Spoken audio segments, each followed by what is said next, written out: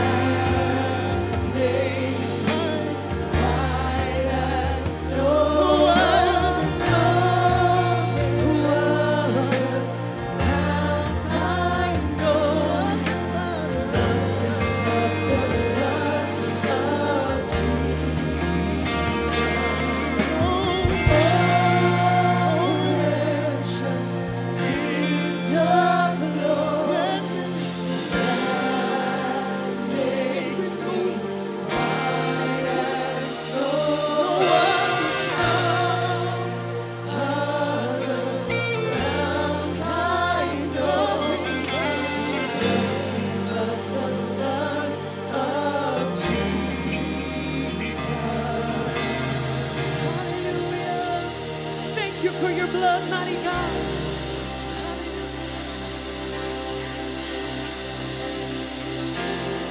Are you washed, hallelujah, in the blood, in the soul cleansing blood of the Lamb? Oh yes.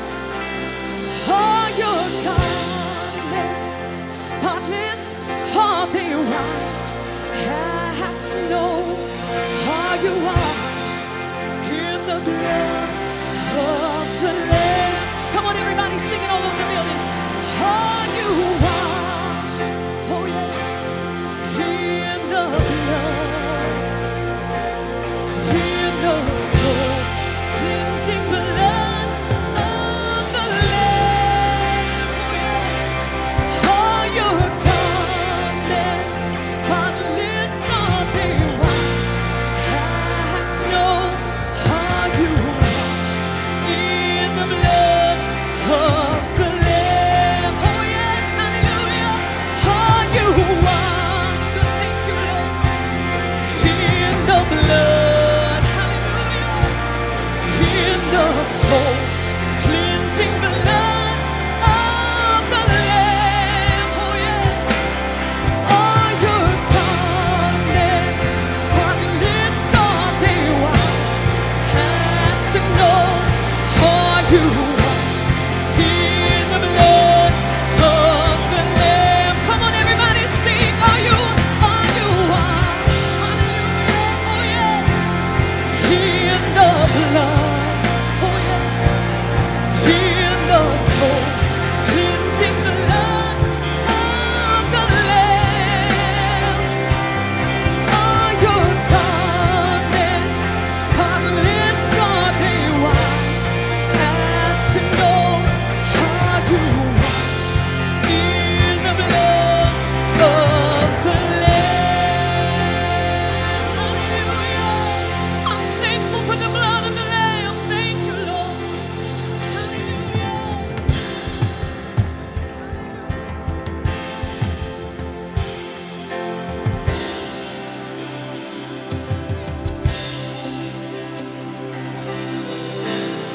Where I saw death, there you saw life. Ran to my rescue. Can't wrap my head around the cross. How far you would go for me. The sacrifice, it cuts so deep. Your wounds are my healing, and mercy's cry, so bittersweet. The sound brings me to my knees.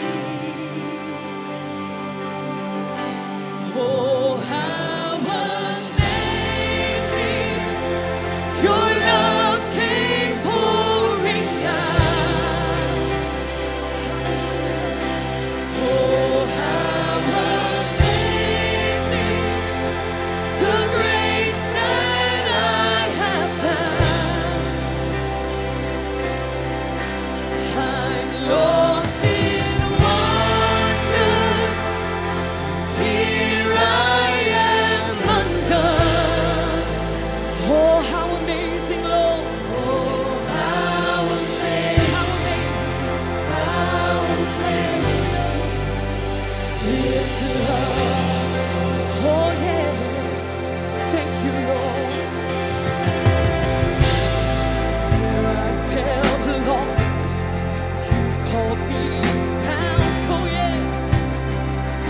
Embraced in the Savior. I'm not the same. I'll never be. Hallelujah.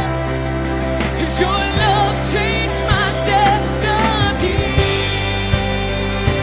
Oh, yeah. Oh, how amazing your love came pouring out. Oh, you poured it out for me, mighty God. Oh,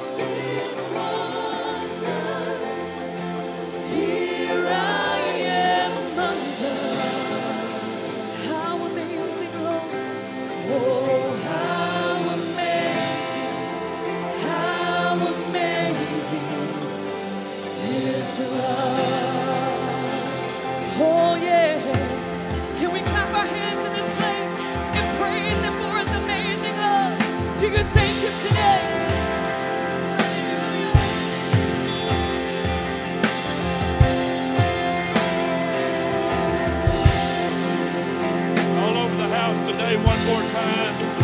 Would you lift your voice and praise to the Lord? Let's praise Him, everybody.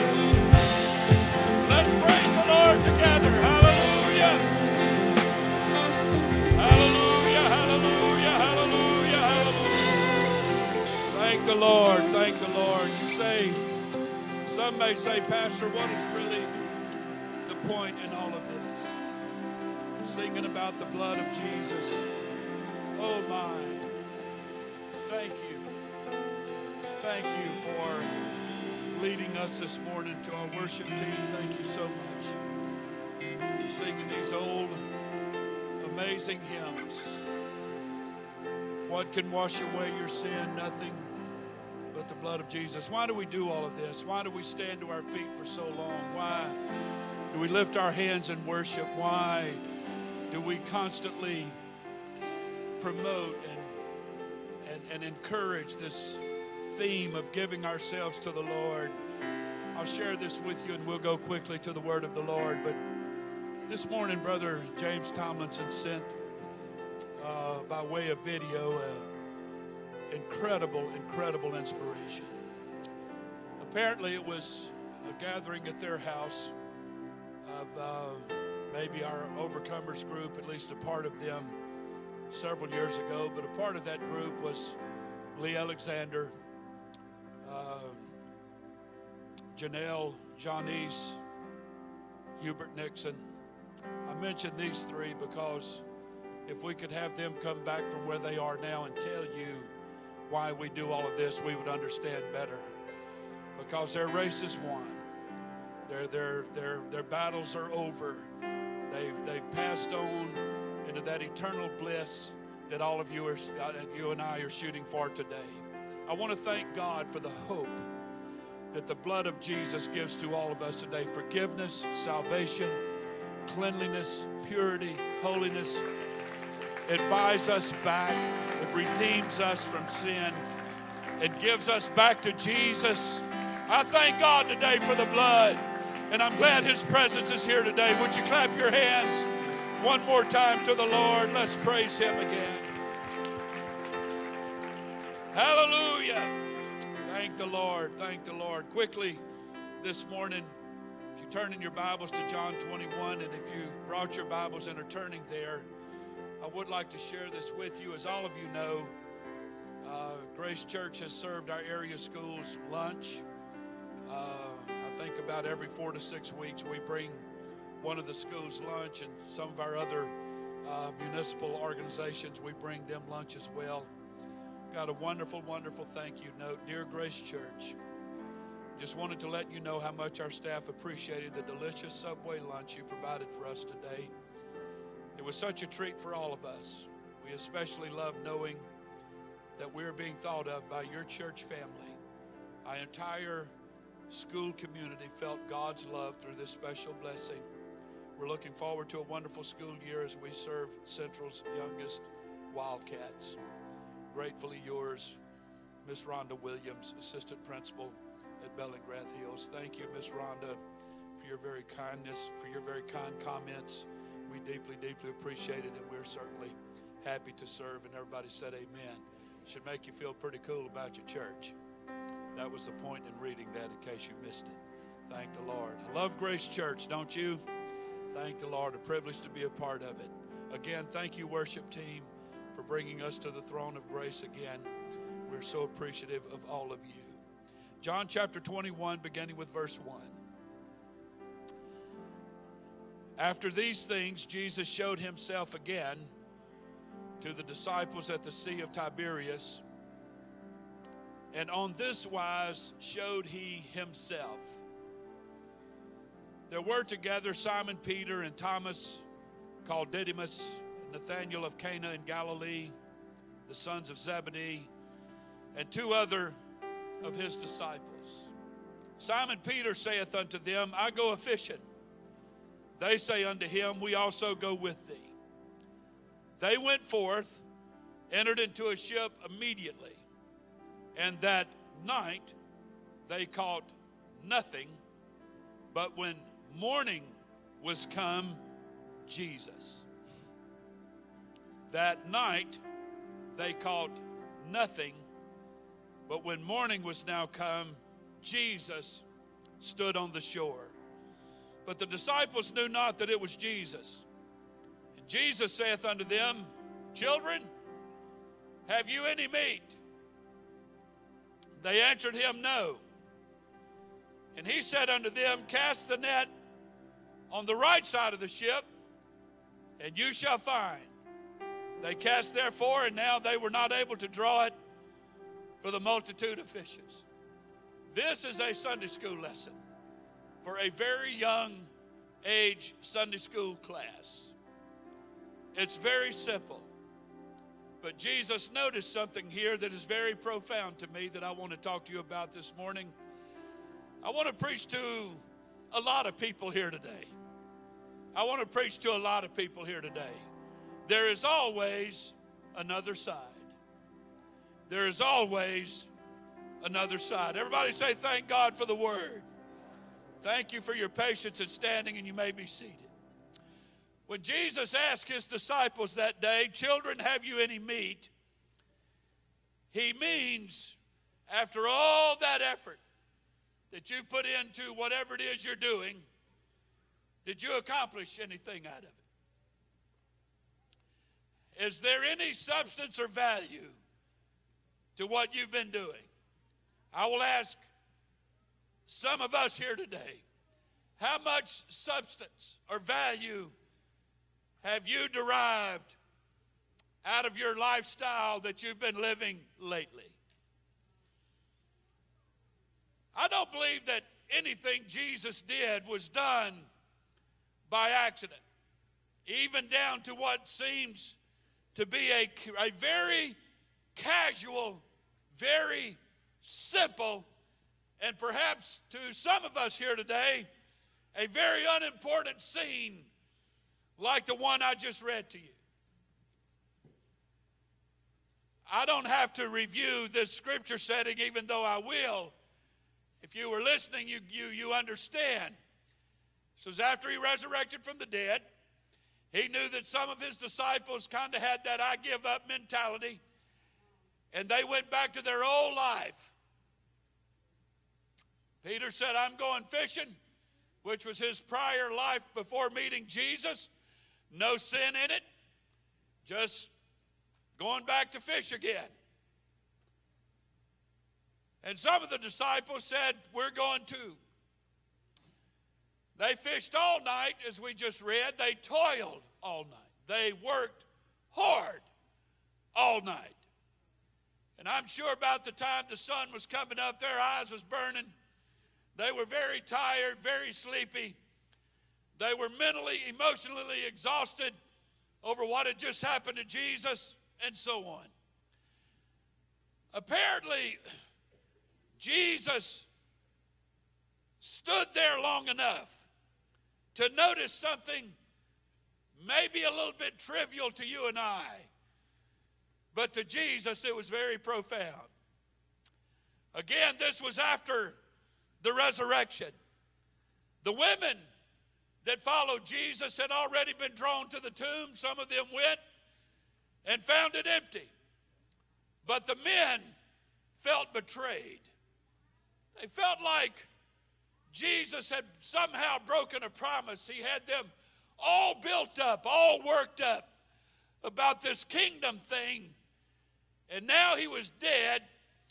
They were struggling to believe.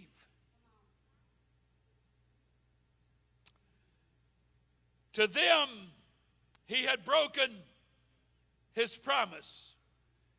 And now I want to emphasize they were struggling to believe again. They believed once and felt a certain level of betrayal. And now they were struggling to believe again. So their response to this attitude, this mindset they had, was led by Simon Peter. Remember, he was the one that received revelation of God in Christ, and he was always that one that was so passionate and what have you. He said, I'm going fishing. And his prior fishing buddies said, we're going to. This was, I suppose, their way of saying that, well, life must go on. This Jesus thing has kind of fizzled out. It did not produce in my life what I thought it would, what I thought it should.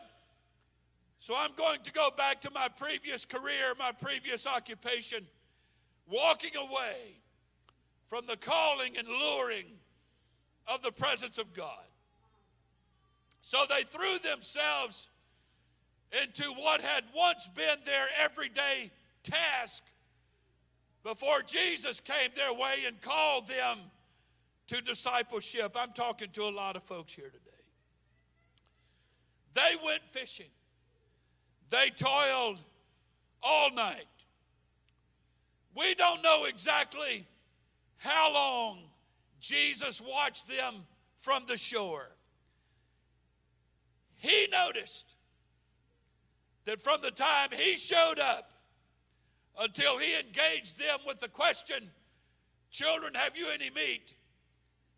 That they had been spending the last while. Now keep in mind, these men are fishermen. They know how it works. Jesus was raised by a carpenter. He don't really know anything about fishing, but he noticed a flaw in what they were doing. He noticed perhaps a mistake, an oversight in what they were doing. He noticed that they had cast their nets on just one side of that ship. Now, to you and I, that's pretty simple. We have a few fishermen in our church. I see Brother Henry sitting back there. He loves to fish, and others. I've noticed the handful of times I've been on a boat with some of our men fishing, they cast their bait all over the place. They'll go that way. They'll do it in increments, go all the way around the boat depending on where they're sitting. They go all over the place. That's common sense to me. These fishermen here had made a livelihood out of this. But Jesus noticed something they were doing that he wanted to correct. He had some advice for them that was suddenly going to make what they had been doing all night long by themselves. He was all of a sudden going to give them a suggestion, and all of a sudden they was going to be more productive than what they had ever dreamed. I'm preaching to some people here today. It was evident that their minds was not really on fishing. They were too good of fishermen to toil all night long and not catch anything.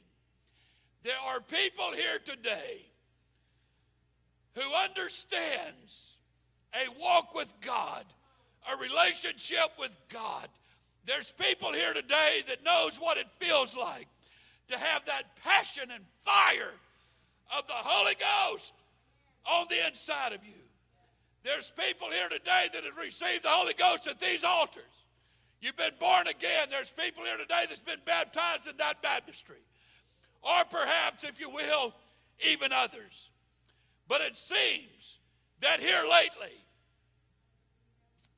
you've reverted back to some old ideas and an old mentality and to an old point of view. And you've been wearing yourself out and struggling. You understood this Jesus movement, if you will. You even agreed to become one of his disciples. But something happened. And you went back to an old attitude and an old mentality. I'm preaching to some people here today. Jesus has showed up this morning to ask you a question. Have you any meat? Have you gained anything? Have you accomplished anything since you felt like Jesus or others betrayed you?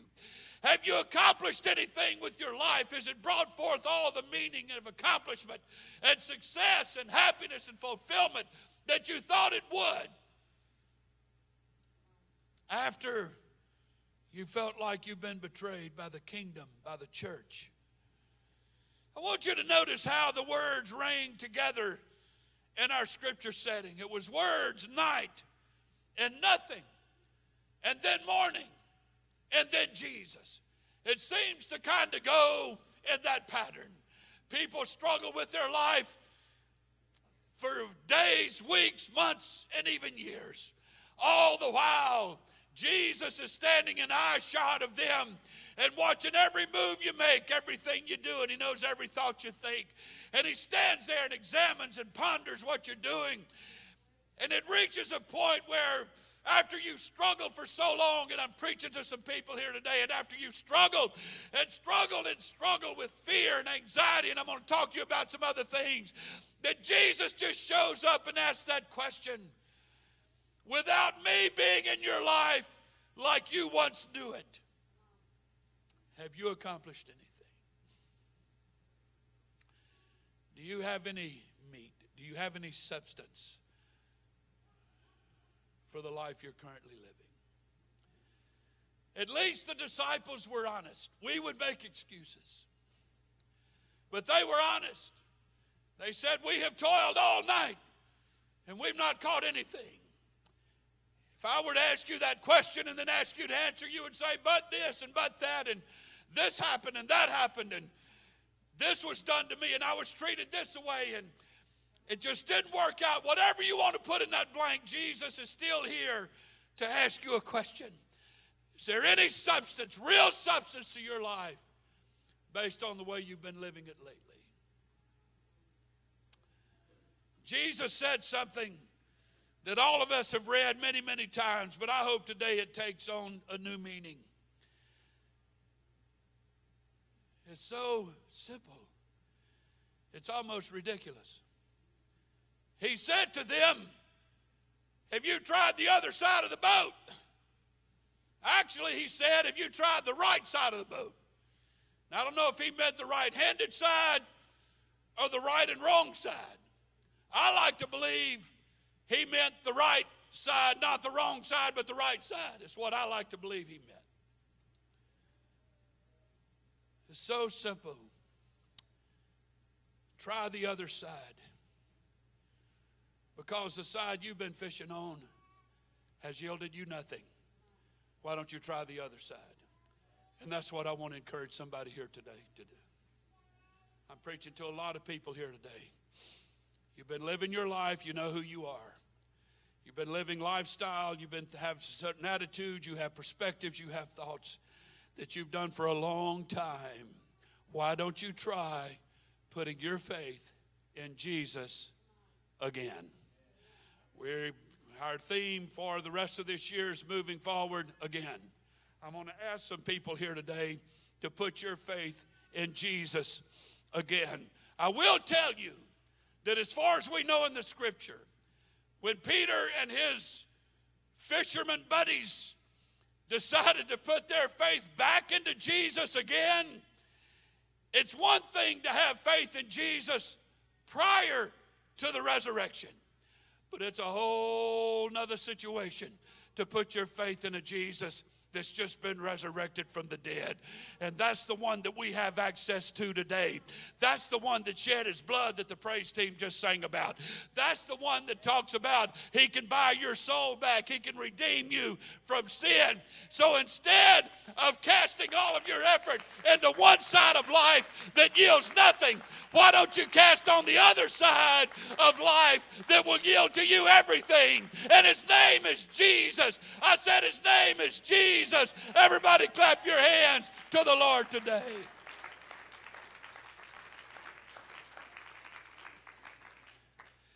I don't believe Jesus was just using this as a way to reveal himself to them.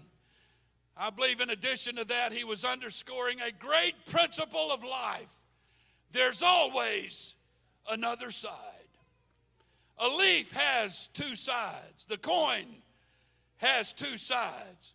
The Bible said that weeping may endure for a night, but joy, there's another side, cometh in the morning. So often you toil in the night, but have you tried the other side? It's that the answer you give to the question, there is always another side.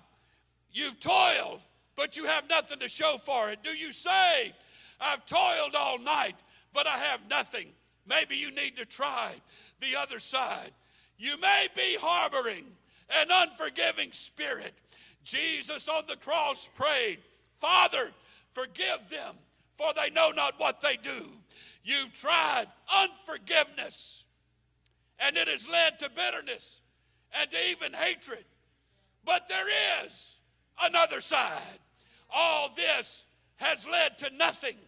Unforgiveness has led to nothing. Why not try the other side? Try forgiving your brother, your sister, your family, your church, your pastor, even Jesus himself. Try forgiveness and see what happens in your life. Hallelujah. Maybe you've had a critical spirit. Many live their lives criticizing everything and everyone. A man told a minister one time after he preached, he said, you have made 38 grammatical errors in your sermon. The minister replied, I'm using what I have for the glory of God. Are you? Amen. Criticism is the poorest substitute for service.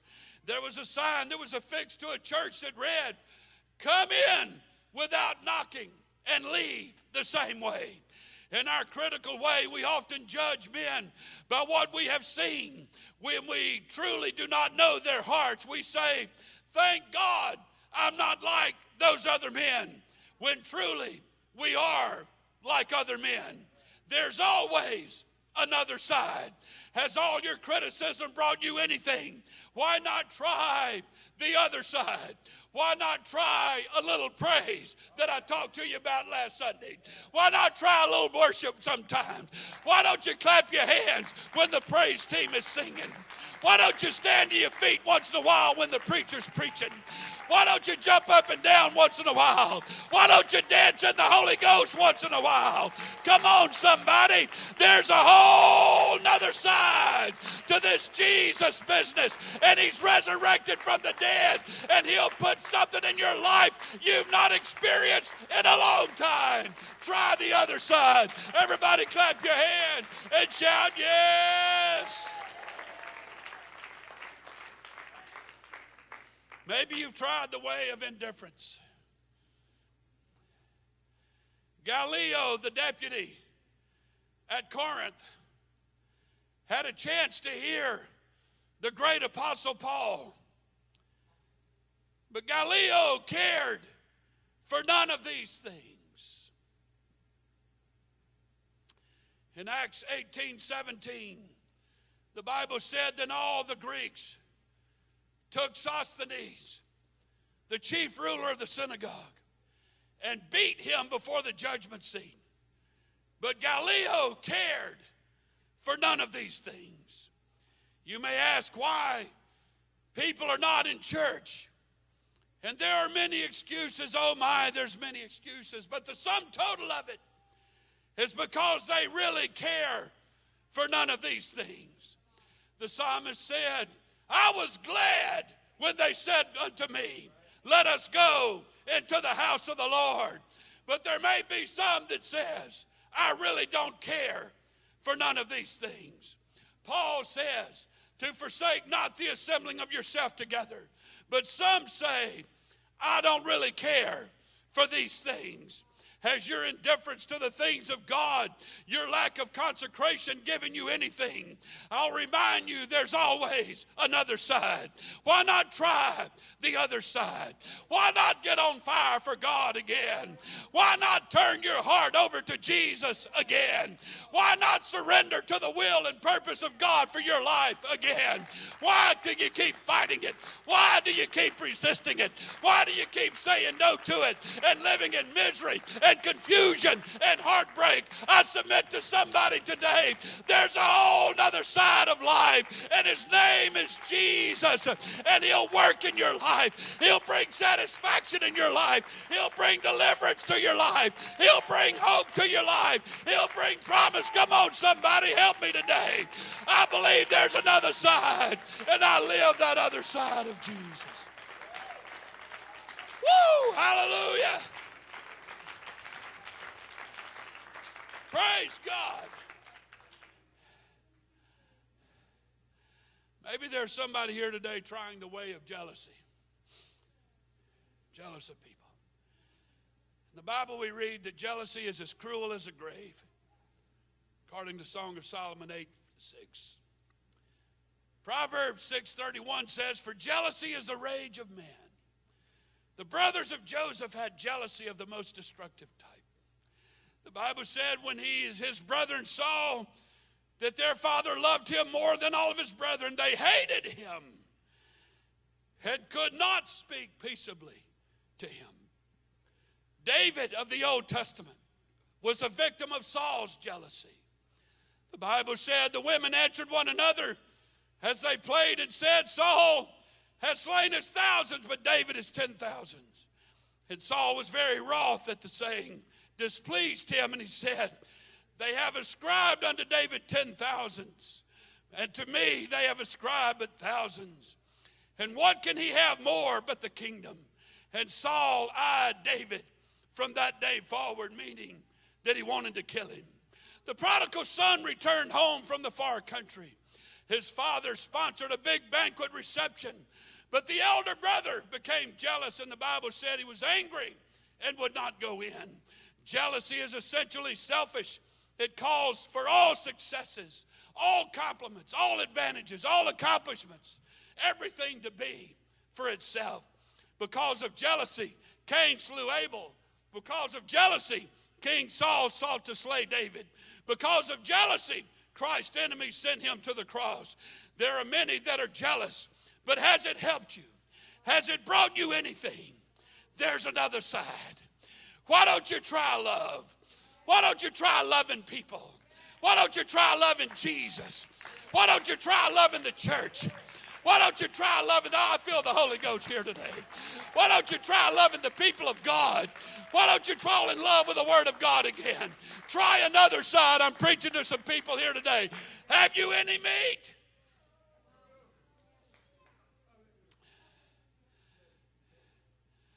You're going to notice that this is going to start funneling down, and it's going to start getting closer and closer to the toes of your shoes. Don't pull them under the seat. So I'm trying to help somebody here today. I am.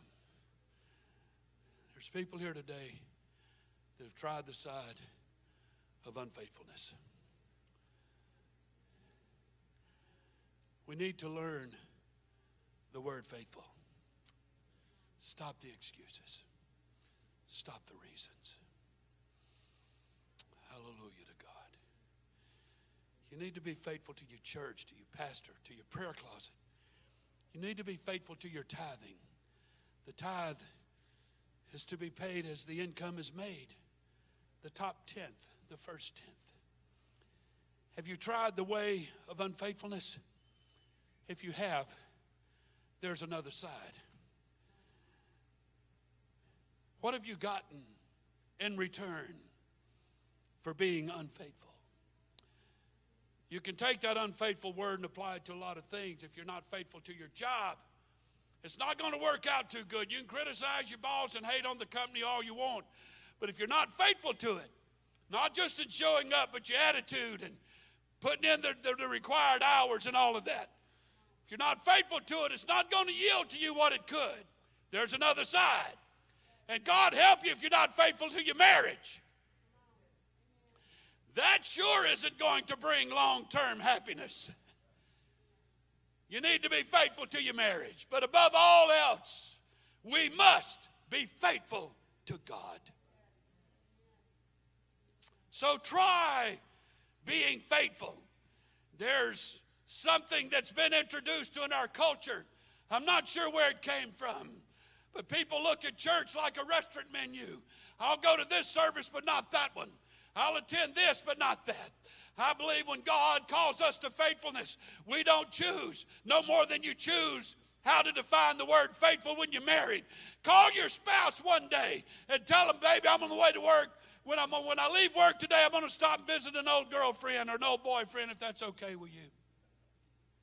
Run that flag up the pole and see how it goes.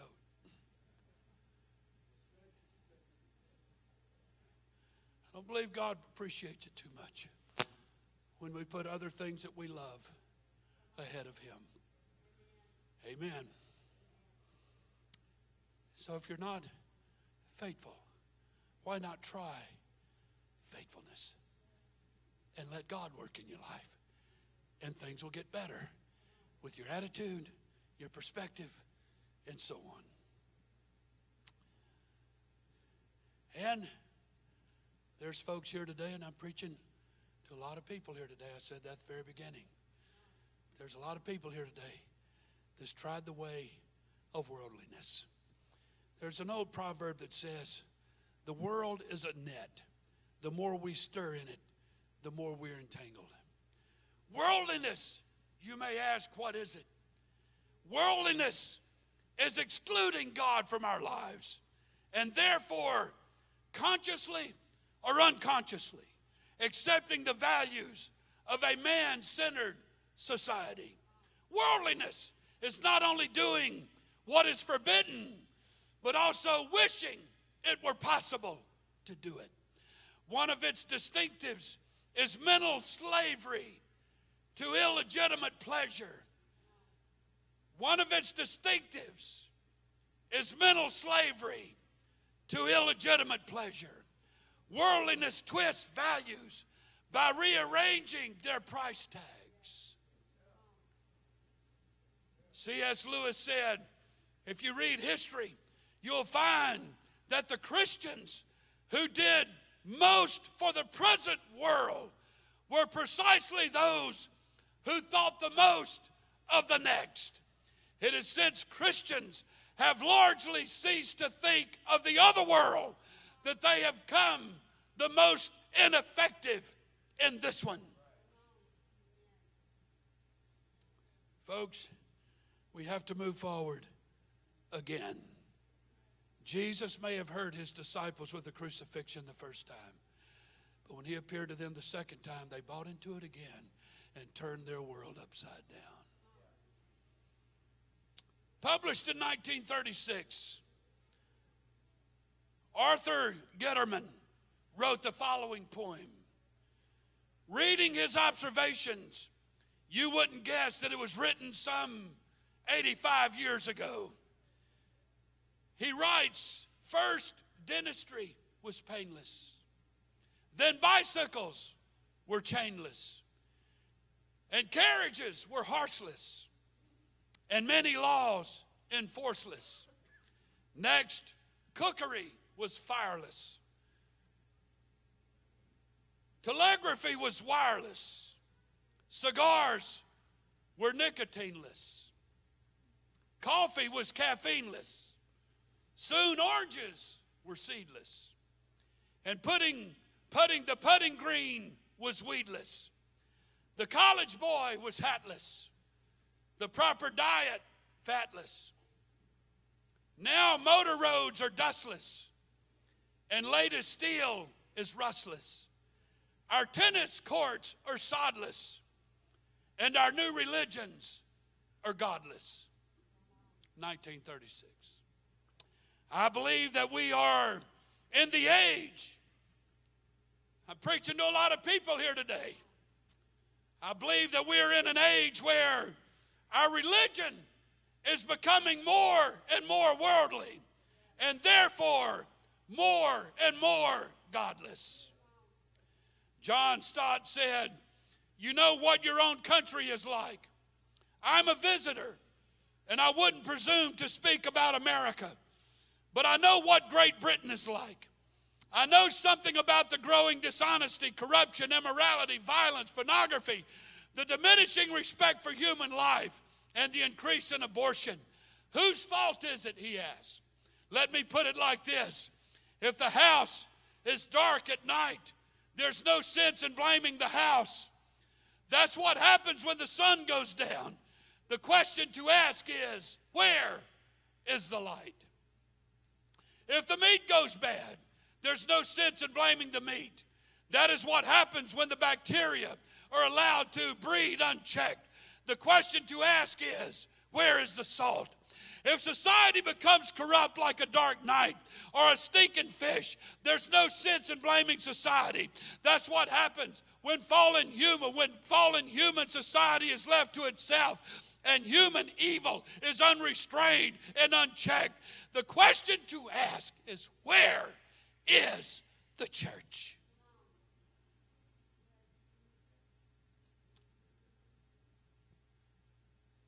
You're a part of the church, and you've tried the way of worldliness. But there's another side.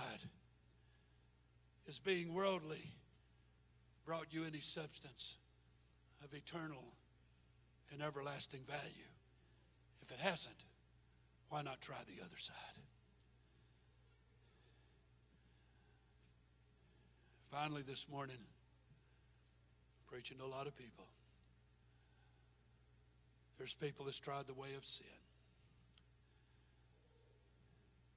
Listen to Pastor this morning. Sin has many manifestations, but its essence is one. When lust is conceived, it brings forth sin. And sin, when it is finished, brings forth death. A moral being created to worship before the throne of God sits on the throne of his own selfhood, and from that elevated position declares, I am. That is sin in its concentrated essence. Yet because it is natural, it appears to be good. The question that was asked in Acts chapter 2 that many of us have heard for years, what shall we do? Was a question to the sermon that Simon Peter had preached. What shall we do? It's the deep heart cry of every man who suddenly realizes that he is a usurper and sits on a stolen throne. The root of the human problem is the dynamic disease of sin operating within the soul and then manifesting itself. We look at the dreadful things other people do and excuse ourselves. Human beings are not unlike volcanoes. Inside a volcano, the pressure builds until the top blows with a dramatic eruption of lava. At other times, it cracks slowly and insidiously appear on the side of the volcano, and the lava flows out in a different manner. So it is with human beings. We can never say that the circumstances in which a young person's character was formed did not have some impact on the way that he behaves. But inside each of us, there's a thing called sin. And no matter what way our volcano was formed, whether we blow the top or leak streams of lava, it's the lava inside that's the problem. The ultimate disease is the problem, and there's nothing human beings can do about it. The essence of sin is the refusal to recognize that we are accountable to God in everything we do. There's something terribly right about realizing that our struggle with sin is in many ways similar to an alcoholic struggle with drinking. It's never over. How often I find myself talking about sin in the past tense, as if being a sinner is something I'm beyond, a page turned in the book of my life. But sin is like alcoholism. Sinners are never cured. They just simply decide to stop sinning, and then it becomes a daily decision. So I want to ask some people here today, has living in sin brought you the fulfillment and satisfaction that you hoped and planned that it would? What would your marriage be like if you took sin out of it? What would your kids be like if you took sin out of the home? What would your relationship with God be like if you could take sin out of it? The Bible teaches in the book of Genesis with Adam and Eve that sin separates people from God. So you're not going to have much of a relationship. Listen to Pastor today. Our culture, our religious culture, through a lot of different church venues, genres, and presentations, has persuaded a lot of people that you can live in sin because of the grace of God. It's okay to sin because of the mercy of God, because He will always forgive. God never intended for us to keep repeating the same habits over and over and over. It makes a mockery out of Calvary to me. I believe Calvary, yes, it's forgiving, it's understanding, it's full of grace, and it's full of mercy. But the sacrifice of Calvary, the weight of Calvary, the unbelievable pain and agony of Calvary, it cheapens it when you say, it's okay if I sin, all I have to do is ask for forgiveness. It cheapens that. What God wants is true repentance, where yes, you get forgiveness from sin, but then you turn away from that sin and you start giving your life to God, and you live in a way that's pleasing to Him. It's the essence of holiness. There's a lot of things, perhaps not a lot, maybe some things, that I do in my marriage, being married to Sister Murphy now some 45 years. I don't have to do it. I don't have to do it. But I do it because I love her. There's many, many things that she does for me that she doesn't have to do. But she does it based on love. People question Christian lifestyle. But is it possible just to do things a certain way, to live a certain way, because you love Jesus? You don't need any other reason than that.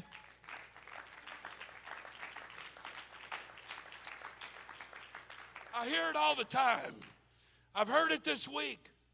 Somebody talked about it this week. That they make fun of me because of my lifestyle. It happens at school. It happens at work. What is the answer? You square your shoulders back. You lift your face and you look with them in the eye with as much confidence as you can muster. And you tell them, I live like I live because I love Jesus. That's it. I don't need any other reasons. I don't need any other explanations. I don't need to explain any further than that. I live my life in my marriage because I love my wife. I live the way I live today because I love Jesus. That's all there is to it. If you tried living in sin, why don't you try the other side and fall in love with a God that'll take you from here to heaven, that'll give you peace and understanding, that'll give you fulfillment in your soul. Everybody stand this morning and lift your voice. Lift your voice to the Lord. Let's praise Him.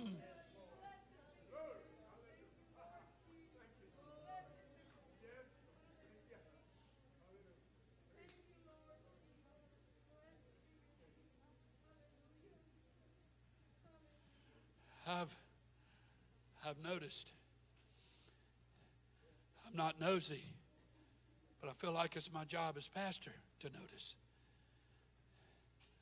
that there's people who are part of Grace Church. You've been consistently part of Grace Church. You've been a part of Grace Church weeks, months, even years. But it's just come to my attention lately that there's some people here this morning that's been fishing on the wrong side of the boat. It's not going to bring you what you think it will. I've learned so much in the past almost 40 years in ministry. I've learned so much by working with people, talking to people. I've heard the same story over and over and over. When a person comes to God and they feel betrayed, something happens and they're betrayed. They're betrayed by preachers and pastors and evangelists. I've heard of people that evangelists have prophesied to them and gave them times and dates on the calendar and it didn't happen. And they say, you see, it's all phony. No, it's not. It's the preacher that was phony. It's not God. God don't make mistakes. I'm not going to go as far as to say that the preachers are phony either. All of us make mistakes. We need to learn to be a little more forgiving. But I've noticed, oh God, help me right now. I've noticed over the past 18 months that there's a lot of people that's been casting your net on the wrong side of your ship. There's a lot of loneliness, a lot of despair, a lot of anxiety, a lot of confusion. But Jesus has showed up this morning on the shore of your life, and he has a question he wants to ask you. Why don't you cast that net on the other side of your boat? There's a whole nother world. There's a whole nother world out there. There's a world full of hope and promise. There's a hope full of family and support. There's a hope. There's a fulfillment that matches your desire. Your wishes, as far as fulfillment, can come true.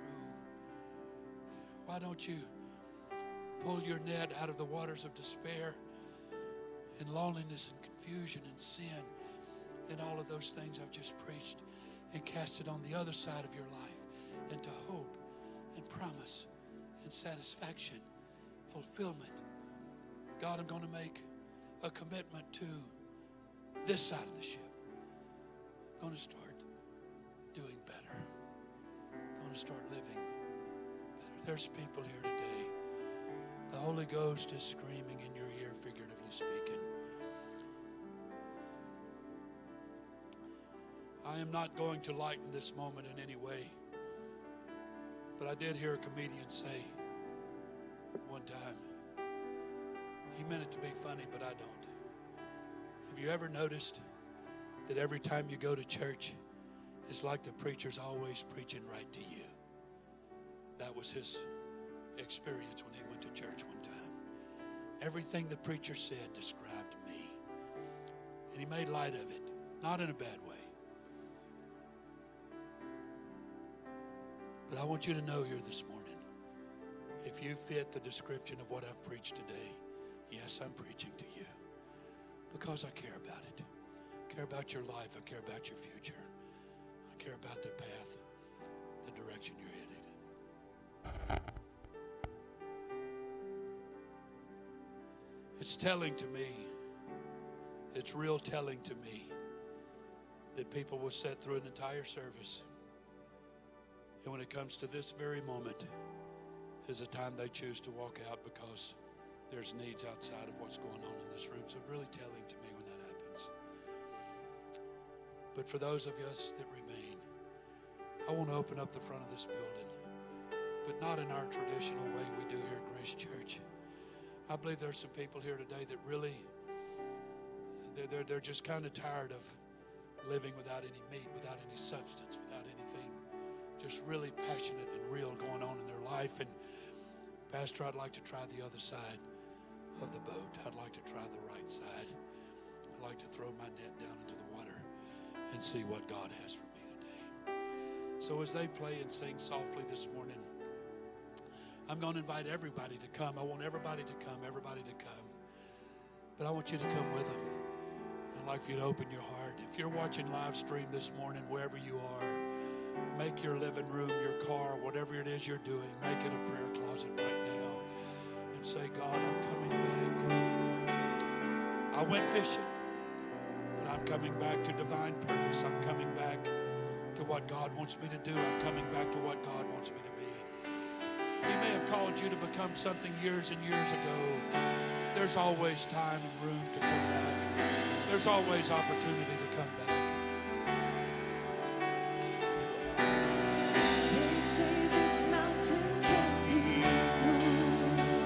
All across the building this morning, would you raise your hands? Would you lift your face heavenward and say, God, I'm coming back. I'm going to be that person you want me to be. I'm going to live the way you want me to live. I'm going to do what you want me to do, because I know if I do, you're going to pour out blessing in my life that I've been missing out on. You're going to do things in my life that I've been missing out on. Come on, somebody, would you believe in him again? Would you come back to him again? Would you give him an opportunity in your life again? There is power.